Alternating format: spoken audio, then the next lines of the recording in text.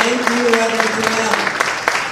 That's on the CD, and it's so amazing how things evolve. Because in the 5 years since I wrote those songs and we were able to record them and get the CD out and begin incorporating this music into my presentations, that song has become a theme song. That has been the one that really seems to connect with people, and I think it sums up what I'm all about as well. I'm so excited to be here, though. I only have a few minutes, trying to figure out what to share. But I think, as Reverend Tim said, the importance of Black History Month has really evolved. I think in some ways it was about acknowledging history that had been lost. It was about reclaiming and identifying people who had made contributions that you may not have known about. But for me, it's even deeper because it's a reaffirmation of holding on. And as I say, we are the product of survivors. We are the product of the ones who went through seemingly insurmountable things, the ones who went through terrible times, the ones who dealt with political upheaval and all kinds of inhumanities, the ones who still held on because there was something they had. There was something they had that made them think that it was possible for something to be better. It was possible for more to happen. It was possible that our children and those children's children could have it better. So when I introduce myself now, I say I'm Kitty Oliver, and I talk about race in a hopeful way. And it's interesting to watch the evolution over the last 20 years since I've been doing what I call race and change work. And really what it's doing is looking at issues of race and ethnicity and cultural differences and finding ways to remind us of what we already know, that we are all one, that we have many similarities, that sometimes the walls are there just simply because we haven't looked around them or we haven't climbed over them. So my work becomes creating environments where people can come together and affirm what we know already within this congregation.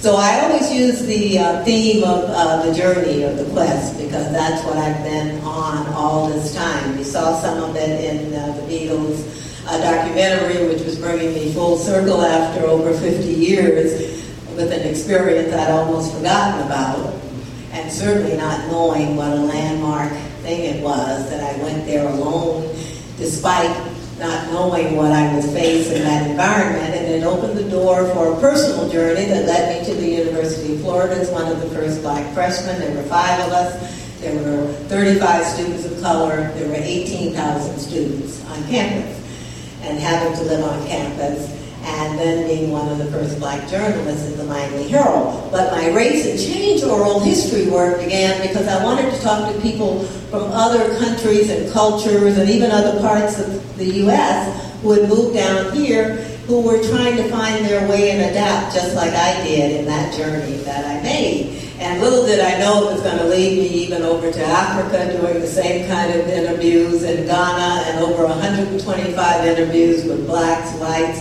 Hispanics, Caribbeans, of all different backgrounds, engaging in this dialogue.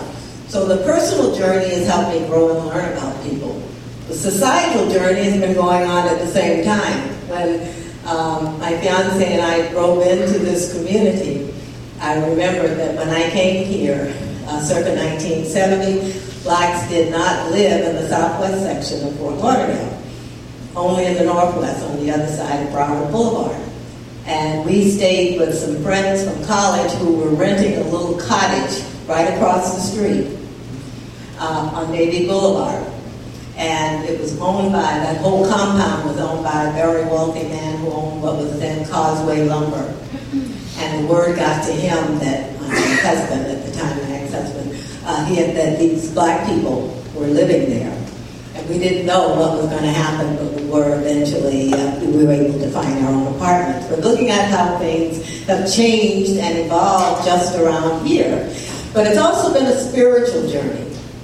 And that's really what I want to talk about now. Because what I've wanted to know all along is, despite all that's happened to us through this issue of race and differences and how we behave and interact with each other and all the pain we could cause, despite all the appearances that we're seeing even now, today, just as our ancestors have encountered, and all the concerns we have for our children and the future and what's going to happen, how can we find a way to love? How can we find a way to hold on and love? So my New Thought Foundation is what I end up drawing on. Because believe me, as I go out and begin trying to talk to people about this issue in a healing way, the resistance is always there. And it's not easy. I go from, why are you talking about race? Again. We don't have a problem with race. It's those other people who have a problem. Why aren't you talking more about race? So if I was pulled and I'd be pulled and pushed all kinds of ways, just simply because this is an issue that's at the core of us as humans. We know that we're spiritual beings having a human experience.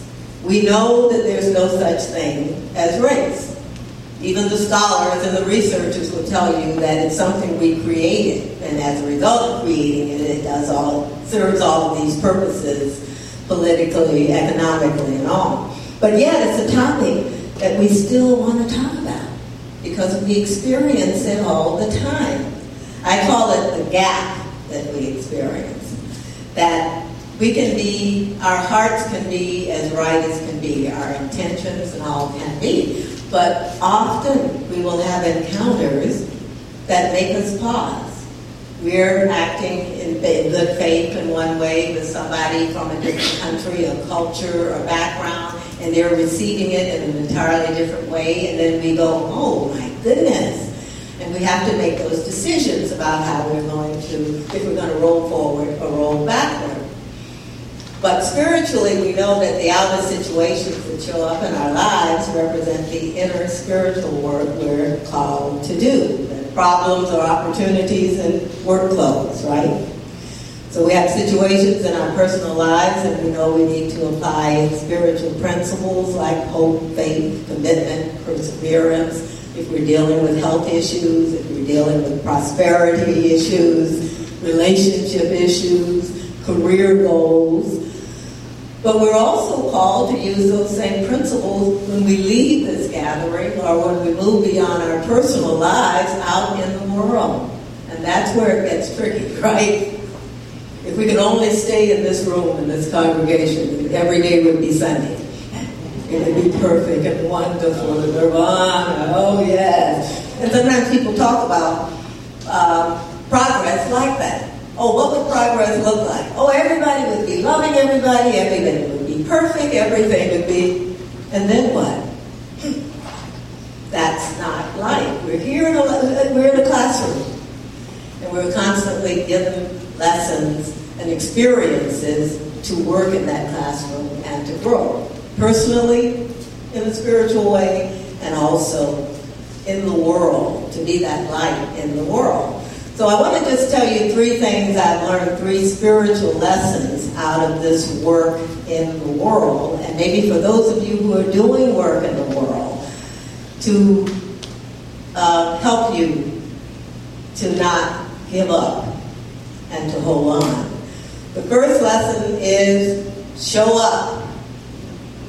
If you don't show up, nothing will get done. If you hide out, in your own world, in your own head, in your own issues that you're trying to resolve, nothing will get done. The purpose of us to get stronger and stronger spiritually is to go out and be that spiritual light in the world, right? Yeah.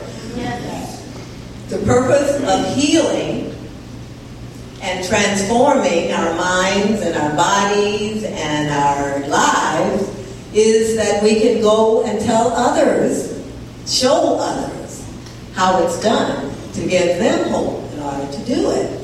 The purpose of us as elders with these young people, and it's so wonderful to see them here, is to be able to tell stories of transformation and stories of how you deal with problems and challenges and how you overcome them.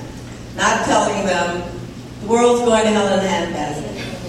Everything's horrible, or my favorite one. Everything was perfect when I was young. It's too bad. Too bad it's so bad now. You know, you fix it though. But there has to be an outgrowth of our spiritual work that is manifested in our outer world, because that's where the spiritual work is needed. Yes, if you're not quite able, yes, if there are things you need to work on, yes, when you feel vulnerable, you retreat. But it's always with the idea that you're going to go out and let your light shine brighter in order to show up in the world, and show up in other people's lives. Spiritual lesson 2 was you got to take a risk. For me, it was, I don't often share this, but I did write about it, but I don't often talk about it. But after adjusting at that university experience that I told you about, and the difficulties I went through personally, but I managed to adjust. And by the time I was graduating, there were more and more black students coming there, and they were forming the Black Student Union, and they were looking at me as a traitor, as being a conciliatory personality at a time when it was combative and you had to take a stand. And I find it very interesting that there's a negative cultural name in every culture for people who step out of the culture and shine that light brighter on others in order to expand the world. And it's called an Oreo within the black community. Hispanic friend of mine said, oh yes, we have that. Coconut, brown on the outside, coconut on the inside. And then a Chinese man I was interviewing, he says, oh yeah, banana. Yellow on the outside, white on the inside. And they even have a negative, and then the Native American, apple. But, so we're dealing spiritually with a challenge and a tug war there in a lot of ways, and how to practice our spirituality in the world. But taking the risk of not being accepted and totally understood while we're doing it is necessary in our spiritual journey in the world. And then finally, the big one is intention. What is your intention? Intention is a spiritual skill. Intention is not attention. Attention is what you focus on. Deepak Chopra says that intention is one of the 7 spiritual laws, even. Intention is having, what's your plan? What's your objective?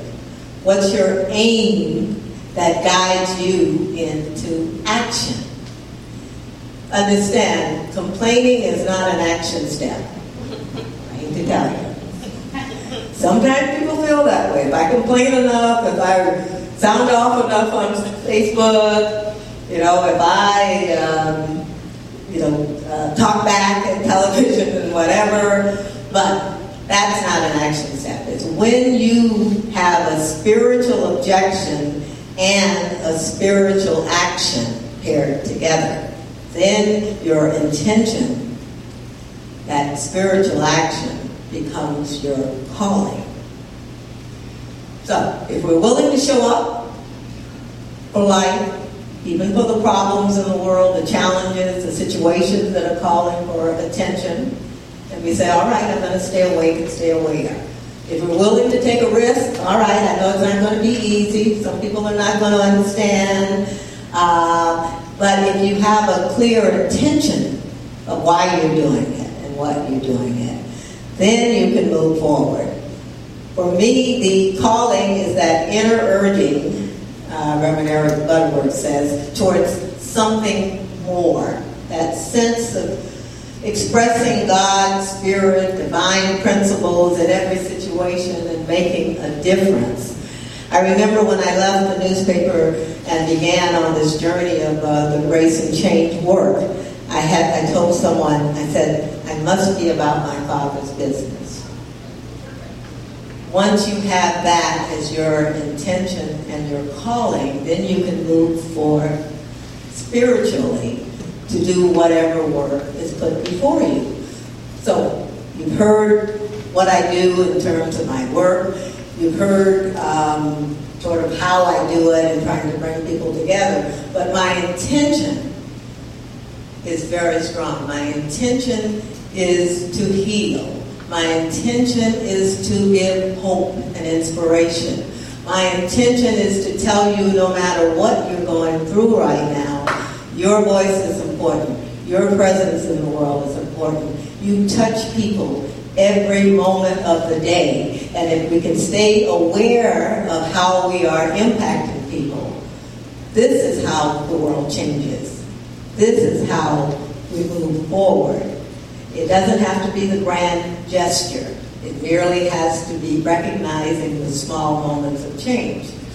So I've decided to move forward, and just to finish here with one last thing, because what else can I do? I've done music, I've done writing, I've done oral histories, and I started working with young people and collecting their stories.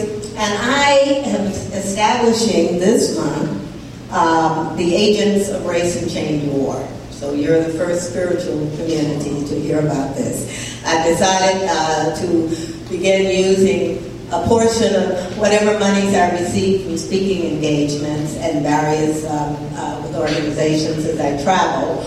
I don't have a nonprofit. If there is a nonprofit organization eventually that shows up that would like to take on the project where I can contribute, that's fine. But I'm going to honor young people who are sitting at the other table, who are crossing cultures and races as a part of who they are and what they do in the world.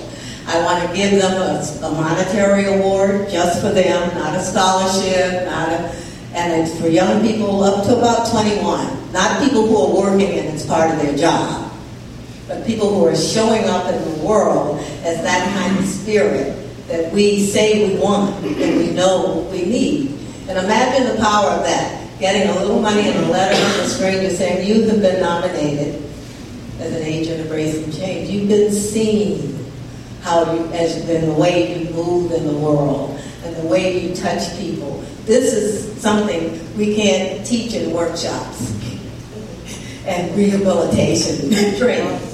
This is something we need to encourage, and we want you to know that we value this, just like we value athletic talent and academic talent and artistic talent. We value that ability to move in the world in that spiritual way. And don't you know how important that could be for that kid who's been over there talking to somebody and the rest of their kids, their friends, say, what the heck are you doing? Why are you over there? Do they have some names to call you and some things to say about you? That they could have something to say, hey, somebody's noticed me. So there's some flyers in the back, and I'm also inviting you to sign up for my mailing list if you want to be on when I announce it. The flyers are that this is going to start. I'm going to announce it in the newsletters through a mailing list and through Facebook as well. And I'm going to be asking people like you to just be on the lookout for Agents of Race and Change. Instead of looking for everything, just for everything that's wrong, start looking for what's good. Start looking for somebody who's doing it right. Start looking for a young person who could really be encouraged in order to do it. That's all I need from you. I'm not asking for anything else. And I just need to write out the guidelines so you'll know the information I need, and then I'll take it from there and we'll see where it goes. The Quakers say that the service begins when the meeting ends. When I leave here, I'll go back on the road this week and I'll be talking to organizations. I'll be in rural communities bringing different ethnic groups together with this kind of dialogue. I'll be moving forward with this project. But I want to leave you with this. May you live in a state of love, in a country of hope, and a wonderful world of peace. And may you continue to sing the song that Spirit has uniquely given to you. If I can do it, so can you.